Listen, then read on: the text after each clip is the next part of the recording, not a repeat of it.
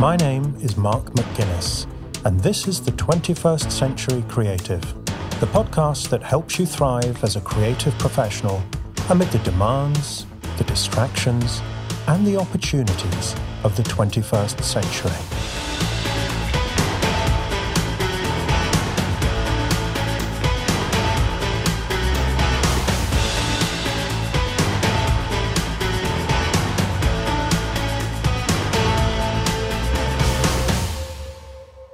Welcome to episode 6 of season 2. I'm very proud of the fact that this is a global show, with guests and listeners from all over the world. But this week, I'm going to introduce you to the first guest who literally crossed an ocean to record his interview. His name is Daniel Boettcher, and he's the founder and owner of The Intrepid Wendell, a very unusual bespoke jewellery salon in Washington, D.C. Daniel goes to extraordinary lengths in the pursuit of excellence, and it's typical of his dedication that when I invited him on the show, he insisted on flying from Washington to London so that we could record the interview in person. Daniel is someone I consider to be an artist in business, and he tells some great stories about the founding of his company and the adventures he's had along the way. So it's a really interesting peek behind the curtain of a very high-end creative business. Here at 21st Century Creative HQ, I'm recording more interviews for season 3, which is shaping up very nicely. And, I almost had to pinch myself this morning when it struck me that I actually have a show now. This is something I was thinking about and planning for a couple of years at least before I took the plunge. And now here I am in the middle of it, talking to inspiring guests, hearing their amazing stories and sharing them with you. And one of the best parts is hearing from listeners who tell me they're enjoying the show and it's helping them on their journey. Well, if that's the case for you, then let me say thank you and tell you how encouraging it is to know that you're out there listening.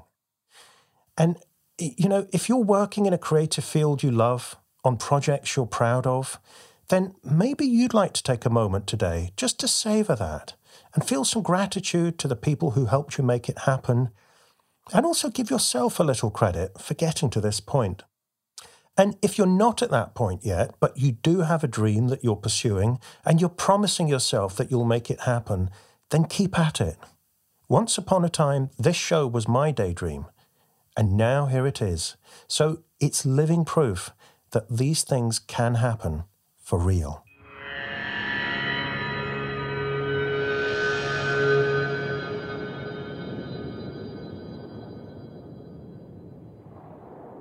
I've recently had a similar conversation with several of my coaching clients. They're considering their next move, and they have an idea for a new project, and they're wondering whether to go for it. They've spent a lot of time thinking about the project, and they're trying to work out whether it will be successful, or, if it is successful, whether it's what they really want. In other words, is it the right move? Or should they do something else instead? Now, it's obviously a good thing that they're doing their research and thinking ahead before they commit. It's asking for trouble to invest a lot of time and effort, and maybe money as well, unless you've done your homework up front. But there are always unknowns when it comes to creative projects. As Seth Godin says, if you're doing something original, then you always have to admit to yourself that this might not work. This is why Hollywood and big book publishers back lots of horses. If they put out 10 movies or books and only one of them is a hit, it pays for all the others and then some. Obviously, they'd love to improve their odds, but if Hollywood can't do the research that will guarantee a surefire hit, with all the resources they have at their disposal, there's not much chance that you or I can do it. So, at some point, you're going to have to admit to yourself that you don't know if your next project will work, or if it does, whether success will bring you the things you want. And you're going to have to do it anyway. Because even if your next move turns out to be a failure, artistically, financially, or however else you measure failure, at least you'll have the satisfaction of having completed what you set your mind to. What's more likely is that you'll succeed, but only up to a point. Some things will go well, others not so great. But you will learn a lot from the experience. You'll be in a different place, personally, creatively, and professionally. You'll know more and see further than you did before, and you may well come up with an idea for your next project that you'd never have reached if you hadn't done this thing first. History is full of examples of discoveries that were made in pursuit of something else that turned out to be irrelevant. For example, back in 2005, a company called Audio was building a podcasting platform when Apple suddenly announced it was going to include its own podcasting platform in iTunes and install it on the millions of iPods they were going to sell. Realizing their product would shortly be redundant, Audio's leadership challenged the employees to come up with a new direction for the company, and the result was Twitter. Now, on the one hand, you could say that Audio failed in its original mission, but they would never have been in a position to create Twitter if they hadn't committed to their podcasting platform and assembled a team capable of producing great things. In my own career, I've hit plenty of dead ends. But more often than not, the dead end turned out to have a left or a right turn that took me in an interesting new direction. When I first left university, I got interested in hypnosis as a way to unlock creativity. So I trained as a hypnotherapist, and I made the unexpected discovery that I enjoyed working with people. Then, one day, I realized I was getting a lot of artists and creatives in my consulting room with all kinds of creative blocks and fears related to their work. I enjoyed working with them and started calling this part of my work coaching instead of therapy. So I learned everything I could about coaching, and one day I was invited to join a small business coaching consultancy as an associate. I worked with several large corporations and started to see the impact my personal development and communication skills could have in the world of business. But at the same time, the experience confirmed my feeling that I am not a corporate person, and that is not an environment that I thrive in. So I went back to college and did a master's in creative and media enterprises, studying the various theories of creativity, entrepreneurship, and the creative economy. One day, I was in the library at Warwick University, working on an essay for the marketing module, and I read an ebook by Seth Godin about something called a blog, and how the blog could be used to spread ideas and market a business. Instantly, I knew that this was what I wanted to do. I started the blog. Within a few months, I had an enthusiastic readership and interesting opportunities started coming my way. So, whenever someone asks me how I ended up as a coach working with creatives all over the world, I say, it's a long story. Looking back, you could say that every one of those steps I took were wrong moves, because I either failed or there were drawbacks to my success. Equally, you could say they were all right moves because they got me closer to where I wanted to go. These days, I'm less interested in certainty and predictability and more interested in discovery. For instance, back in 2006, when I started that first blog, I was hoping it would help me sell training workshops to creative agencies and studios in London. And it did. But looking back, that was one of the least interesting outcomes of writing the blog. Because once I started writing, and people all over the world started reading, all kinds of weird and wonderful things started to happen. I was invited to run courses and speak at conferences in faraway places.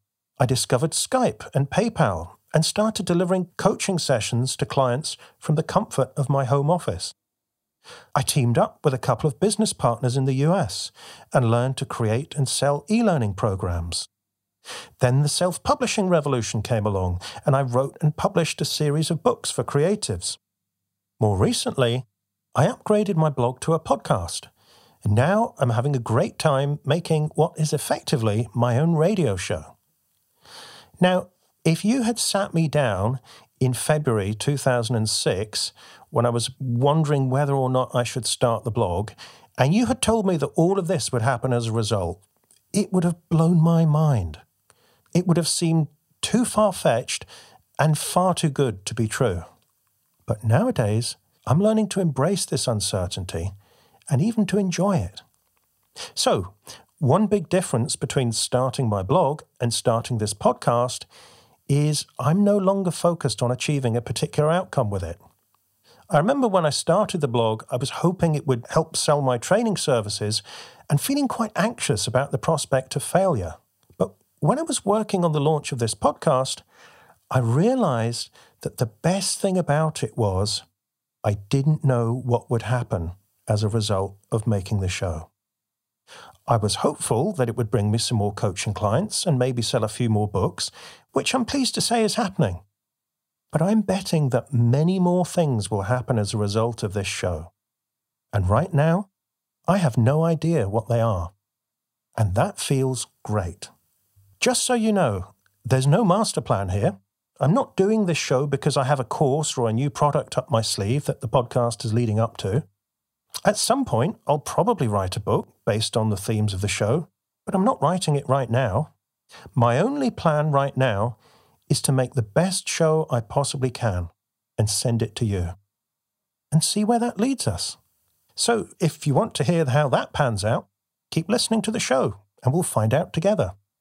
And next time you're trying to decide on your next move, and you've done your research and your due diligence, and you're starting to get anxious about the outcome, then maybe it's time to stop trying to predict the future and start embracing and enjoying that uncertainty. Because the fact that you really don't know how your next move will turn out could well be the best thing about it.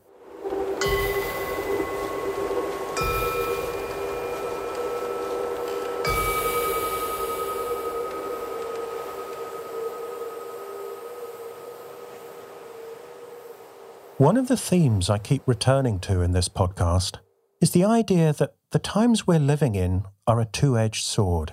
On the one hand, we're living in an age of unprecedented creative stimulation via the internet, social media, accelerating technology, and an always-on working culture. And on the other hand, we're living in an age of unprecedented distraction from focused creative work, from all the same sources.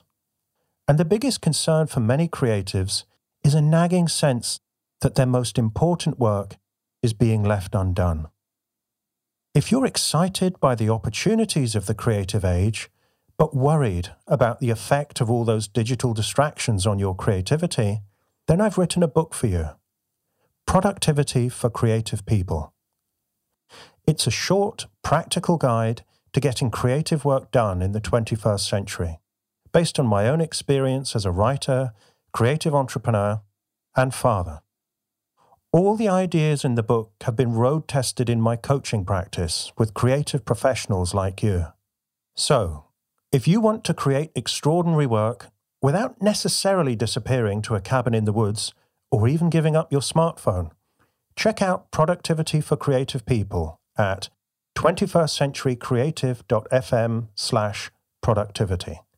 That's 21stcenturycreative.fm/productivity.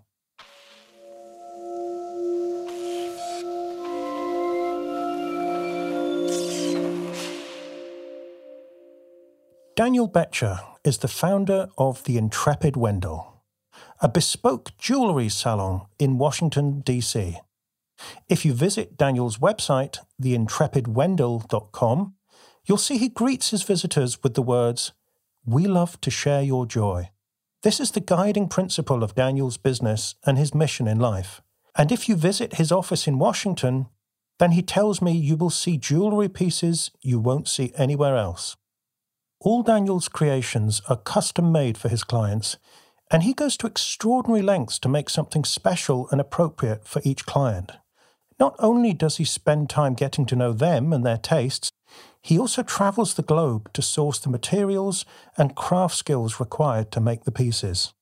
In a typical year, Daniel and his vice president, Josh, rack up hundreds of thousands of air miles as they visit mines, industry fairs, private dealers, and craftsmen and women who are the living embodiment of generations of artistic tradition. As well as serving private clients, Daniel's jewellery is worn by the USA's 2-time Olympic judo champion Kayla Harrison and by 10-year-old Clarissa Capuano, a global Down ambassador who raises awareness for people with Down syndrome. I've been working with Daniel for a few years and never cease to be astonished by the boldness of his vision and the lengths he's prepared to go to make it a reality. He's also a very sharp and engaging chap who is excellent company, so it was a pleasure to sit down with him in London to record this interview. In this conversation, Daniel talks about what motivated him to create a very unconventional jewellery business and how he's dealt with some of the challenges he faces in an industry that has some very well-established conventions. He also talks about his approach to designing and creating a unique piece of fine jewellery for each of his clients. Listen to this interview for an inspiring example of what it takes to succeed in a high-end creative business. You'll also learn the surprising and charming story behind the name The Intrepid Wendell.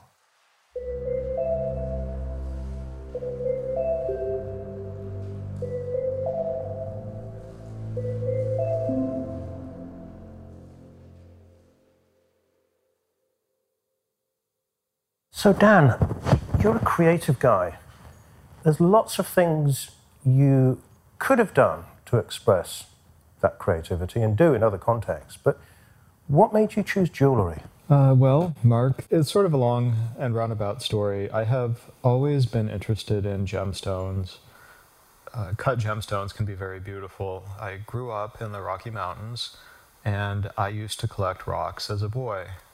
My grandfather was also into gemstones, geodes that exist in the western United States. And I have one of his geodes now that he's dead, but I have his geode. And I've looked at it for a long time. I got married to my husband, Roy, when the laws changed and we could get married. We'd been together for 15 years before our actual wedding day. And we wanted matching wedding rings. And believe it or not, even in the eastern urban seaboard of the United States, sometimes it's hard to find somebody to make matching wedding rings. And so I had a special pattern I wanted, and I did find someone who was able to see us after hours to design the ring. And I went there by myself, and I don't know if he wanted more time with me or if he just didn't want me to scare the customers away. I don't know, I can't speak for him. But it certainly felt bad. So I had been looking for a new direction for my life. I found that I don't work very well for other people.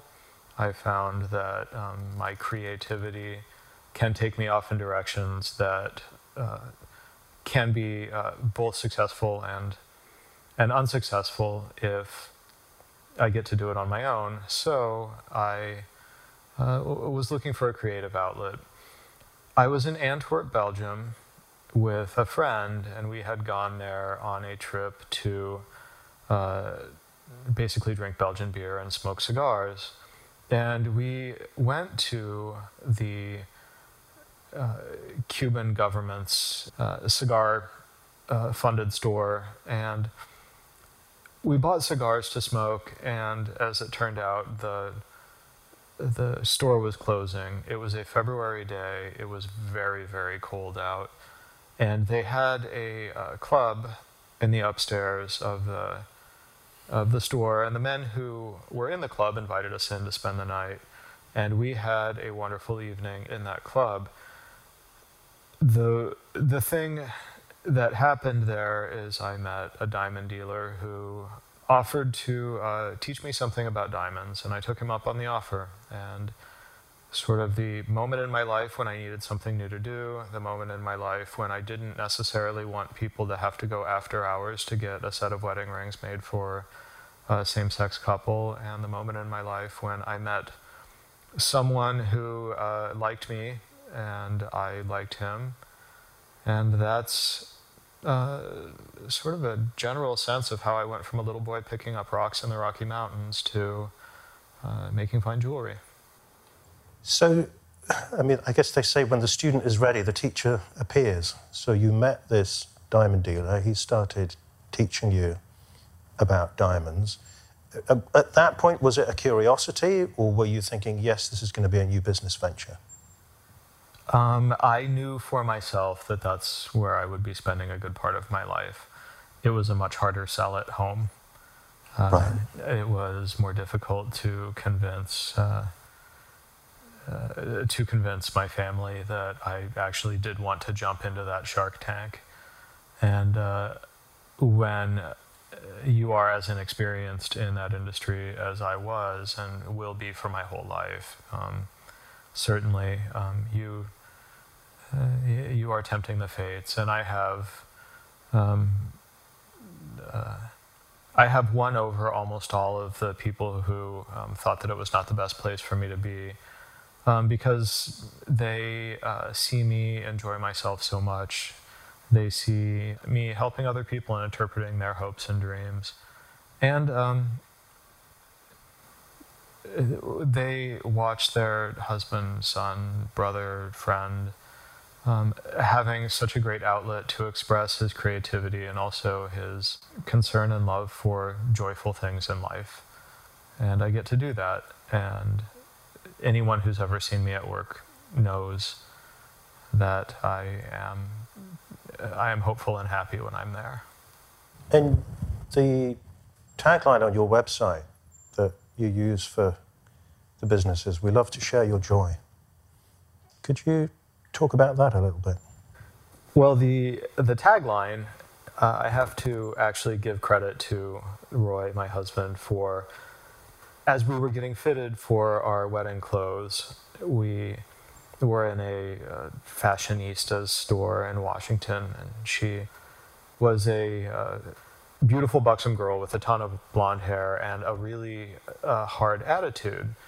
And she said to us, "Don't you just want to walk down that aisle and give everybody the middle finger?"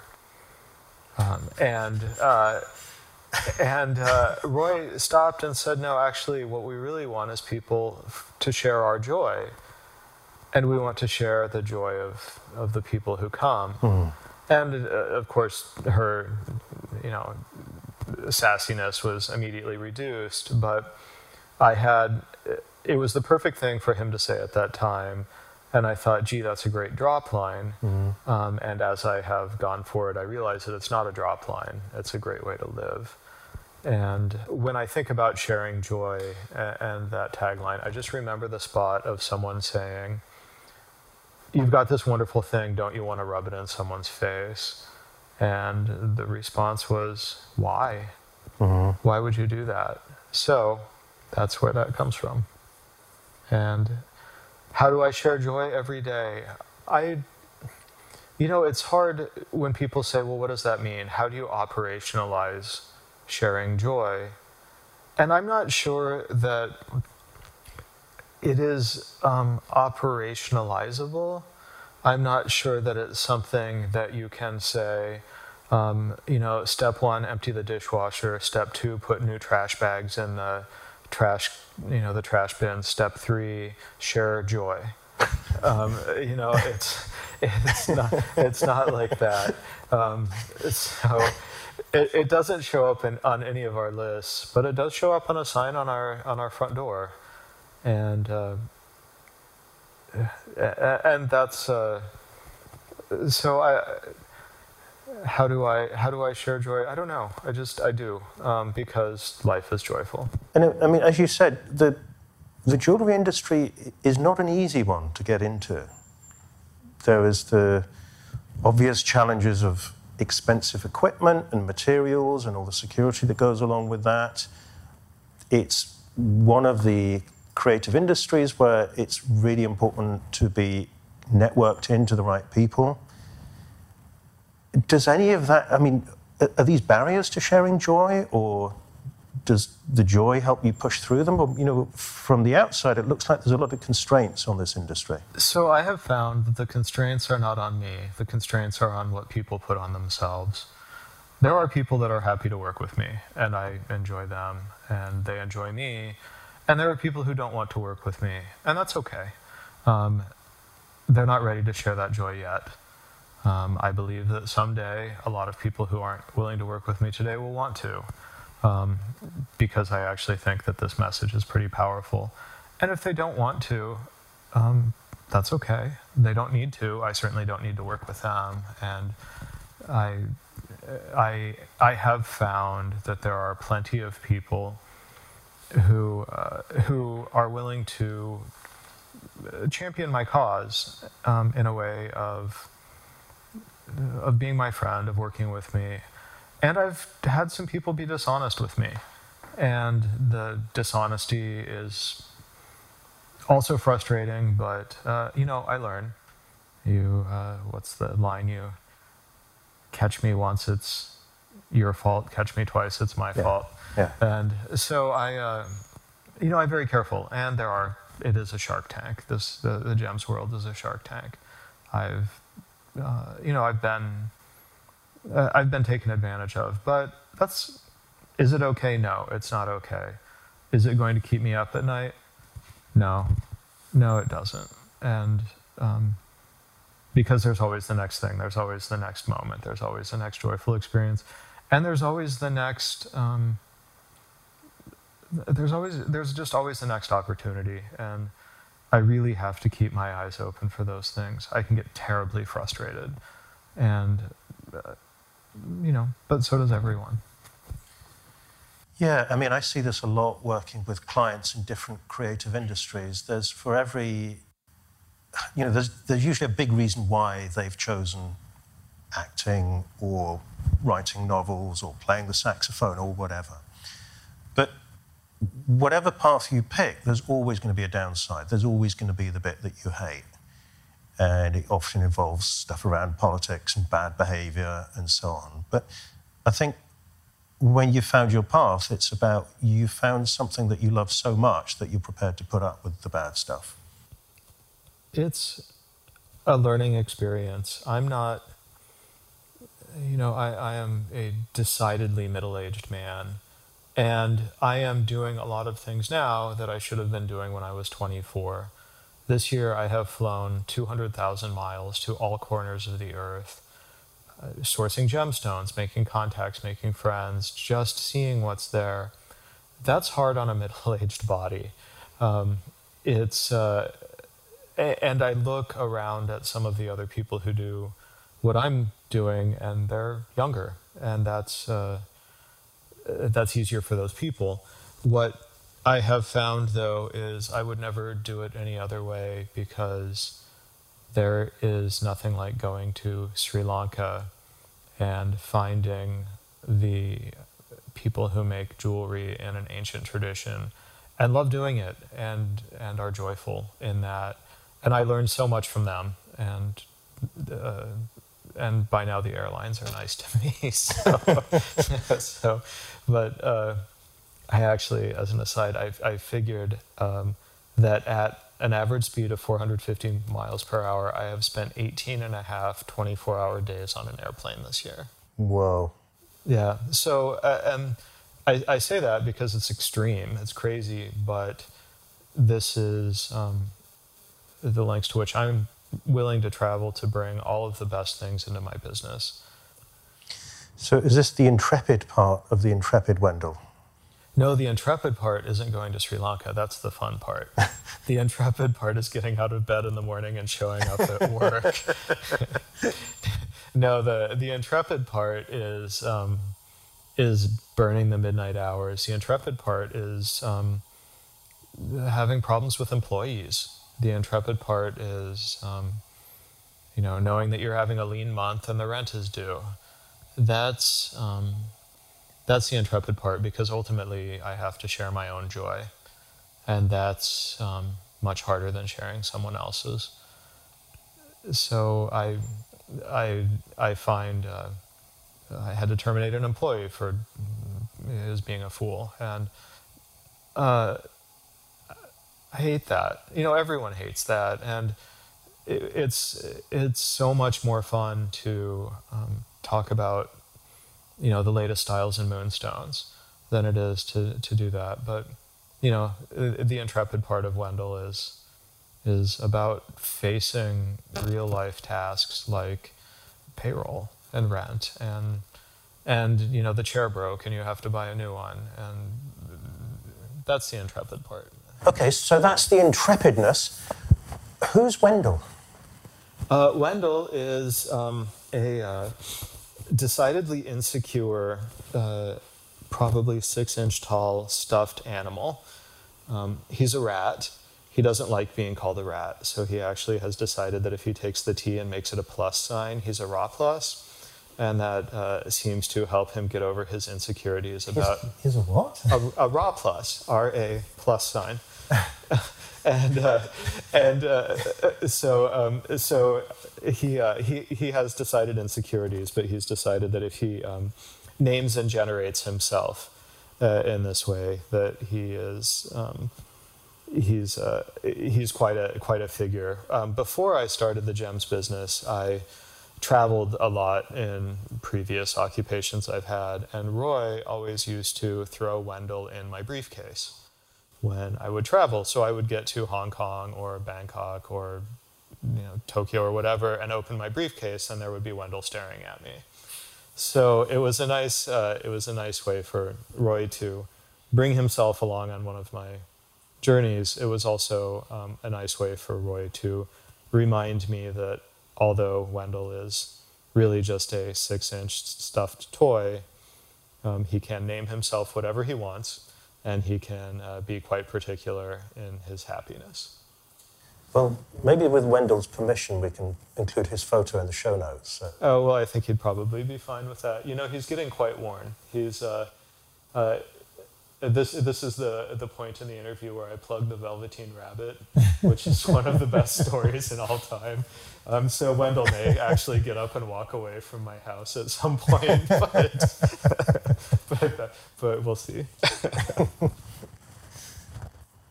And, I mean, this is an unusual brand name for a jewellery business, is it not? It is. It's authentic. It's completely authentic. And I'll tell you, no one ever forgets it. Yeah. No one ever forgets, oh, aren't you guys those Rat, Wendell? Yeah, that's us. That's us. Yeah. You don't get mixed up with the others. No, and we don't... we're just completely exogenous. We go to these gem shows, and people for the first while, it's the same people at all the gem shows, and what you're really looking for is the new product, the new mine, the new thing. And these people would see us and just assume that we were being sponsored by someone who was at the gem show to look for a nice thing for ourselves that the person who sponsored us would make for us. And after a while, people started realizing that actually we are part of the jewelry trade. And that didn't sit well with everybody. But now, we show up and we'll talk to people as much as they want to talk. The one thing I don't like to do is complain. I'll complain to my colleagues maybe, but in the show, people will complain a lot about prices are too high or the selection's too poor, and I won't do that. Anyway, so I don't like to complain.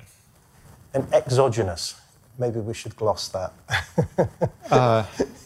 My parents made me read the dictionary. No, this is not true. My parents are lovely. So as far as exogenous goes, it's as a word, it just means you're from the outside. Right. And it describes us. There's got to be a word. So the opposite of exogenous is endogenous, right? Yeah. And so there's got to be a word that's halfway between the two. And if there's anyone that knows words, it's Mark McGinnis. Okay. Well, I've not come across the one that... So we, we'll never fit into the rooms, the diamond rooms, or, whatever, in the same way that other people do. But that's okay. I don't need to. For a while, I really wanted to be part of them. And I have decided that it's not an us and a them, it's just Yeah. a me. It's just, so what do I do? How do I have my joy? How do I share my joy? How can I go into, into a room, and be me? And some people don't like it. Some people do. At the end of the day, it's my shop. And I think this is a big part of doing anything really original, is just accepting that actually you don't fit into the recognized categories, and being happy, celebrating that. Because I think it can be an awkward place and sometimes a lonely place, but also a joyful place. Well, and it's the truth. Mm-hmm. So there's really not a lot I can do otherwise. Yeah. I can't change what is, and that's powerfully what is. And so why don't I take my interest, take my creativity, take my business skills, take my shop skills, my entrepreneurship, my family, all of that, and just let it be what it is, and be authentic. Maybe kind of circling back to how that translates into how you serve your clients. Because I know one of your aims is that people who come into the shop will see things that they won't see anywhere else. How do you make that happen? Well, the first thing is you don't force it, because if you force it, then it's done. So in order to be creative for myself, and I'm, in this whole thing, I'm only speaking for myself, but in order for me to be creative, I need to have an arsenal of tools at hand. So when a client comes in and sits down and says, it's my 25th wedding anniversary, and I've got a child named Ruby, and my wife likes chandelier earrings. And I can go, okay, chandelier earrings are usually never a good choice for anybody who's in their 50s, but let's explore this. And so I have my library of styles that I can look at. I travel to high fashion shows as often as I get invited to them, which hopefully becomes more and more often over time. I know what I can do as far as the engineering of the piece of jewelry. There are limits to how you can use precious metals and precious gems. And then I know how I react to my world. And I have spent a lot of time in my life just getting in touch with where I am in my world. So when my client comes in, and I am very, very specific about not revealing my clients' names. I think that that's a lot of dignity I can offer to them. But they'll come in, they'll sit down and just say, Mr. Jones will sit across from me, and he'll tell me what he's looking for. And, depending on his personality, I may...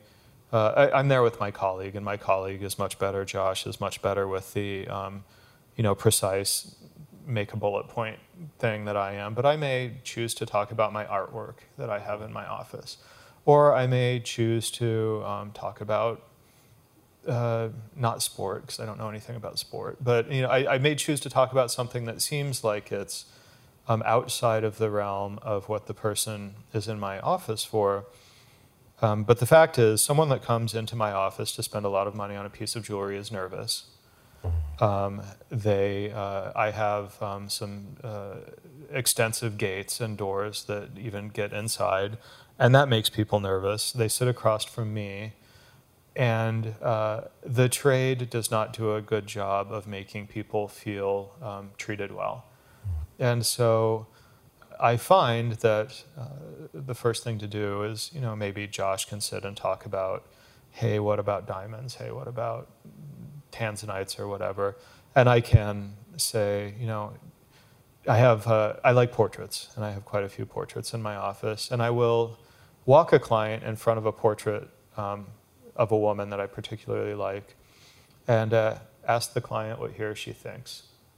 And just getting a sense. It's a portrait of a woman who is posing in a bare-breasted sense. It's a modern portrait painted recently, And it's a southern U.S. mother of four who is posing as a 1960s protester.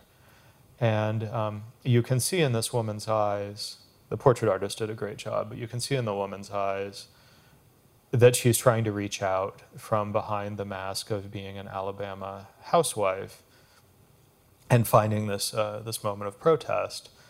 At least that's what I see when I look at it. And so if I take a client and I put him or her in front of that portrait and say, what do you see?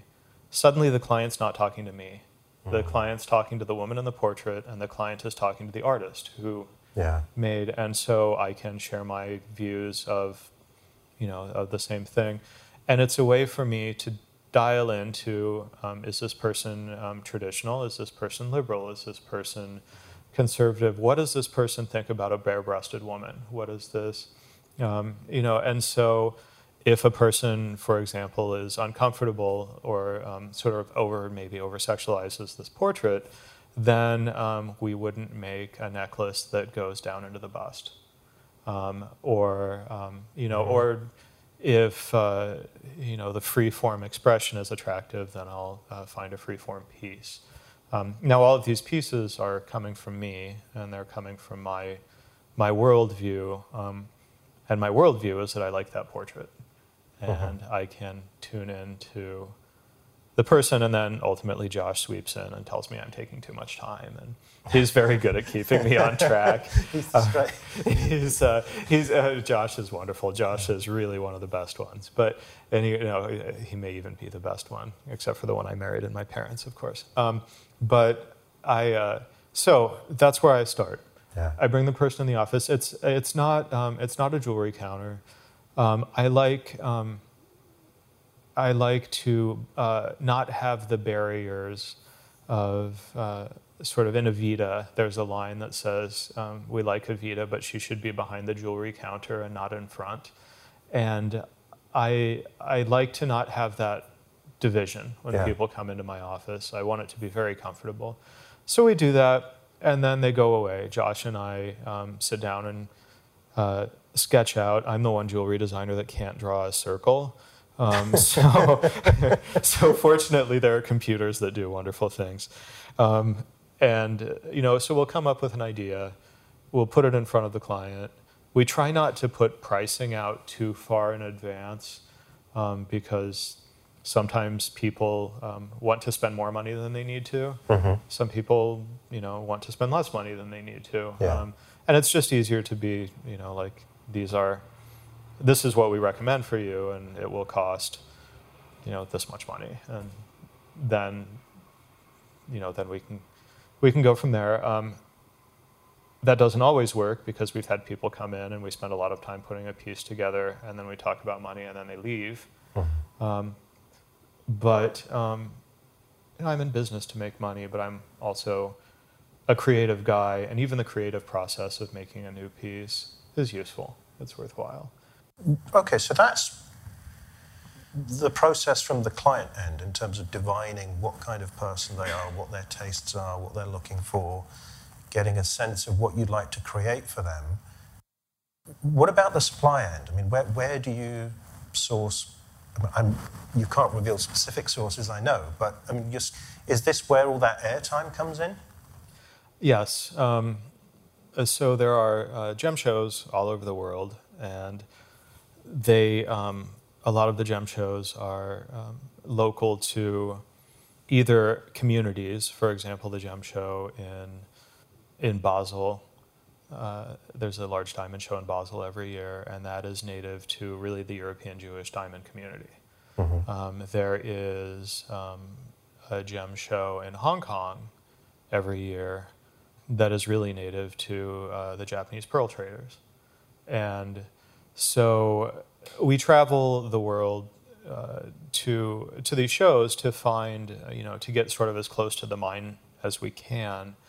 But we also have made friends and contacts along the way, and have been known to turn up unexpected in a friend's office in a faraway place.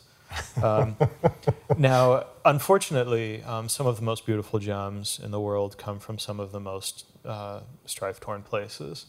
There are some wonderful gems that come from Central Asia, especially Afghanistan, for a period, for probably 6 or 7 years when the NATO forces were in control of a lot of Afghanistan. The mines were productive, and we were getting some good peridot and some good lapis and things that we hadn't seen in a long time. Afghanistan is less stable today, and so the people who are mining don't have safe means to get the stones out, and a lot of them are, having a hard time. So what we do is get sort of as close to those mines as we can without being foolish. Okay, so they're sourcing materials as well. I also know that you work with very specialist experts and craftspeople from other parts of the world. Is there anything you can say about that? Yeah, there's a man who is a very, very famous pearl cutter. His name is Kazuhito Komatsu, from Yamanashi Prefecture in Japan, right at the foot of Mount Fuji. And his family have been diamond cutters for several generations. They have gone from making industrial diamonds, useful, industrial products available for machines and things like that, and have gone into the more creative, artistic sense of carving pearl. And Kazuhito won the All Japan Award for technology in the way he cuts pearls. He's very famous, and he's also a wonderful guy who's just goofy, and I enjoy his company very much. But he and I have started working together on a few things.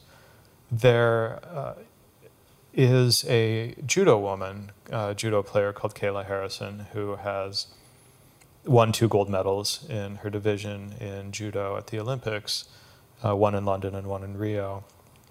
And Kayla has been a friend and also been someone who's done some representation work for my company.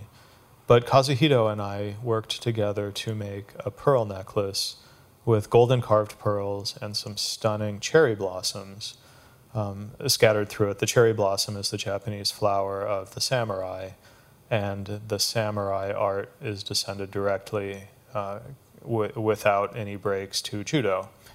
And so she has a necklace that Kazuhito and I put together called Sakura no Mai. My Japanese is obviously not good, but the concept of the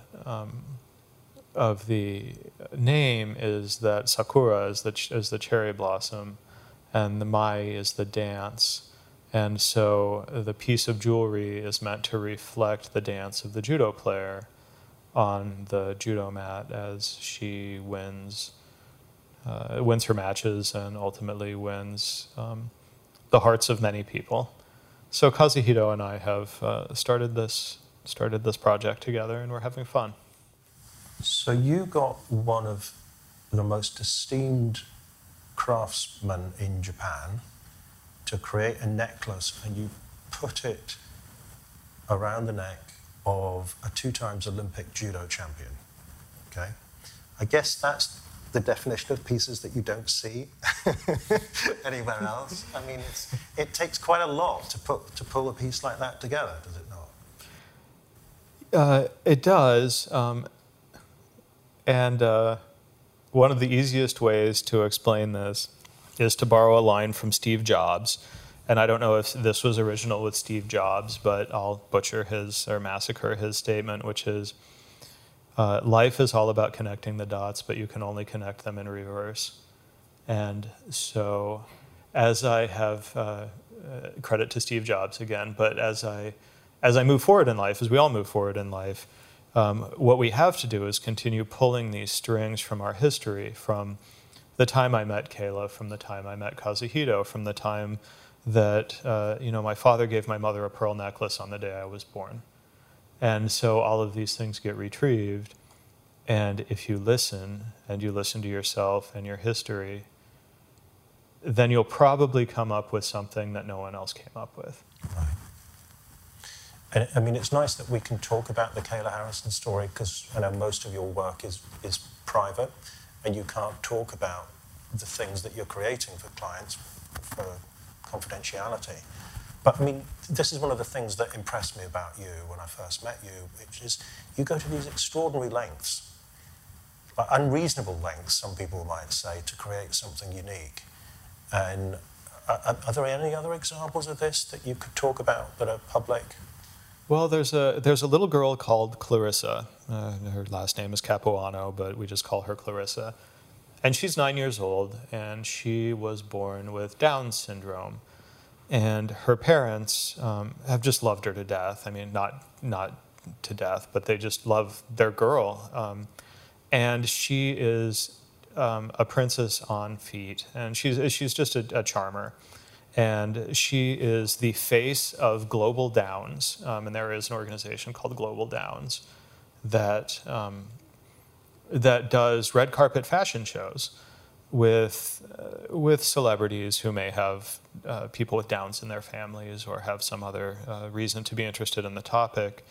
But coming up on the 11th of this month, on the 11th of November 2017 in Denver, is a red carpet event called Be Beautiful, Be Yourself.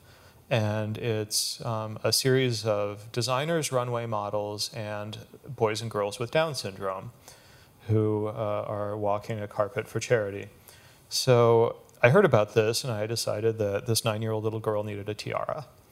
So we are making a tiara for Clarissa. And I designed it with a bunch of stones that no one's even heard of. I think I collected them in South Asia somewhere. And the tiara is called Candyland. And it is being manufactured today, actually. And it's, making a tiara is sort of a fun and crazy thing. And most people think of diamonds and dripping and all of that with tiaras. And I thought, how do you take a tiara, the most regal princess thing in the world, and put it on the head of a 9-year-old girl who is going to steal the show? And so we made lollipops out of moonstones.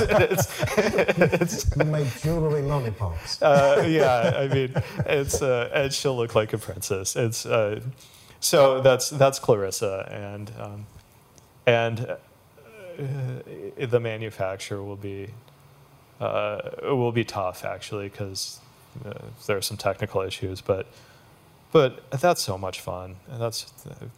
And isn't that fun? That's the greatest thing. It's delightful. And, these are two completely different pieces for two very different people. But the thing I love about both of them is you've looked really... It's almost like, you're trying to look into somebody's soul and say, well, what can I create that would express something of that or would resonate with that? Well, how does my soul touch someone else's? Mm-hmm. And where's that joy? Where's the sharing? Because I can't tell someone what they want because I'm not them, but I can know what I think would be a good expression of what they're talking about, and at that moment, the creative process touches between the two people. And that doesn't mean we don't make mistakes along the way, but that's okay. I don't need to talk about my mistakes. You can make them behind closed doors. Exactly. And fix them behind closed doors. Correct. Okay, so, what does the future hold for Wendell? Where do you want to take this venture? So I have a young man that works with me called Josh Collier. He's 26. He's just a joy. And the way that Josh and I met doesn't takes too long to explain for this program, but he is really enjoying working at Wendell. And so one of the things I would like to do is make sure that Josh can stay at Wendell as long as he wants and have something to do in the future. I don't have my own, children to pass this on to necessarily. So that's important. I would like to have a successful business that people, I would like to have a brand, a recognized line, and not necessarily recognized by mass culture, but recognized by people who know that if you want the best thing and you want it to reflect your best self, that you should come talk to me. And that's the best. That's the best thing I could offer. I don't have 100 years to do this. I mean, in 20 years, I'll be not middle-aged anymore. And so I've got to make hay. I've got to work on this. And I would like, at the end of my time with Wendell, to make some sort of charitable foundation. And what I hope that foundation can do is actually go to alleviate the stress and strain of the people who mine these gemstones. Their lives are very hard. They don't necessarily make a lot of money. And I think there are some things that could be done in order to bring some dignity, not just from the jewelry salon, but all the way to the jewelry mine. And does that mean that everyone that mines sapphires in Sri Lanka is going to be wealthy? No, it doesn't mean that. But I think that there are things to do to help. Obviously things like healthcare and sanitation and all of that. So it's time for the creative challenge. So this is the part of the show where I ask my guests to set you, the listener, a challenge that you can go away and undertake to stretch yourself in an unusual direction creatively and probably as a person. So Dan, what challenge would you like to set our listener? Well, earlier in our conversation, I described Steve Jobs' statement about moving forward in life but connecting the dots in reverse. And in doing that, I have found that, like I said, you can find some creative spaces in yourself and also some very special ways to touch people in new ways. And a challenge that I would bring out for someone is to find someone that you would not ordinarily associate with. And in the city where I live, there is a newspaper called Street Sense, which is sold by people with no fixed address. And they sell it for $2 a paper and get to keep a certain amount themselves. And I have gotten to know some of the people who sell Street Sense. And although you would think that we would have nothing in common, when I started reaching backward into myself and watched them do the same thing, you would be surprised at what you have in common with a person. So I think a good way for a creative to maybe come out of his or her shell a little bit and find a way to interact with a client would be to do something like go to your city or wherever you live and find someone who is either selling the big issue or working at a petrol station or doing some line of occupation that you wouldn't necessarily consider yourself to be close to, or maybe the right thing for someone to do is to go talk to the bank teller, or just find someone who is outside of your normal zone,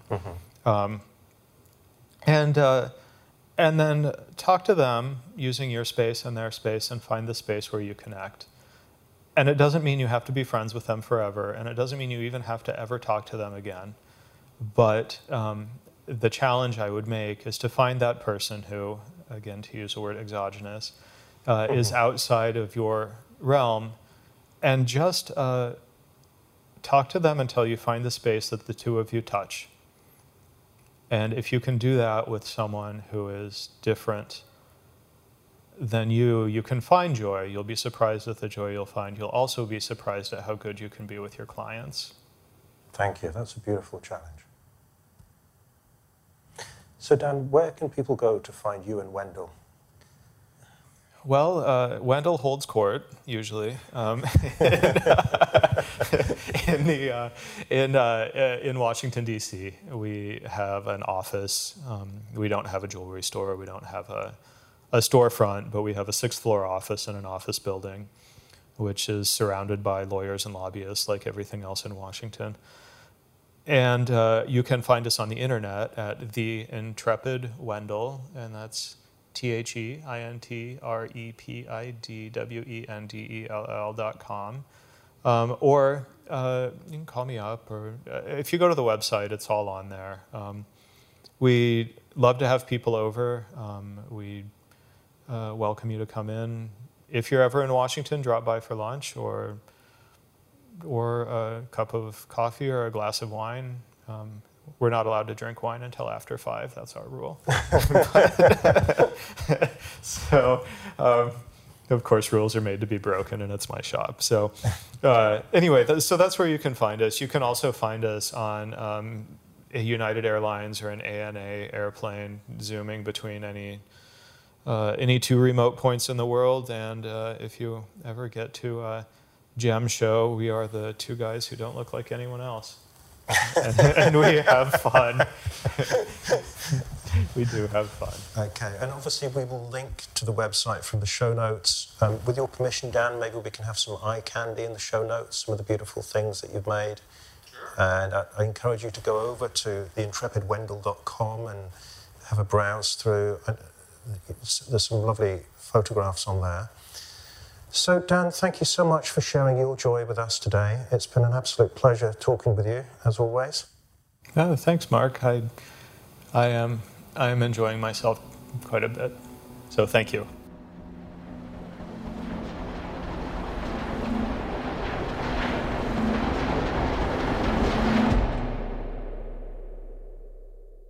You have been listening to The 21st Century Creative, hosted by me, Mark McGuinness. You can find the notes for today's show with more information about my guest and links to the sites we mentioned, as well as all the archived episodes at 21stcenturycreative.fm. If you enjoyed the show, then I hope you'll subscribe in iTunes, and I'm always grateful for your reviews, and also for sharing the show with your friends and followers. If you'd like to have the 21st Century Creative Foundation course delivered to you for free, giving you 26 lessons of advice and worksheets on carving out an original creative career, you can sign up at 21stcenturycreative.fm/free course. And if you are an experienced creative interested in getting my help as a private coaching client, you can learn about how I help my clients at 21stcenturycreative.fm/coaching. Thank you for listening. I hope you'll join me again soon.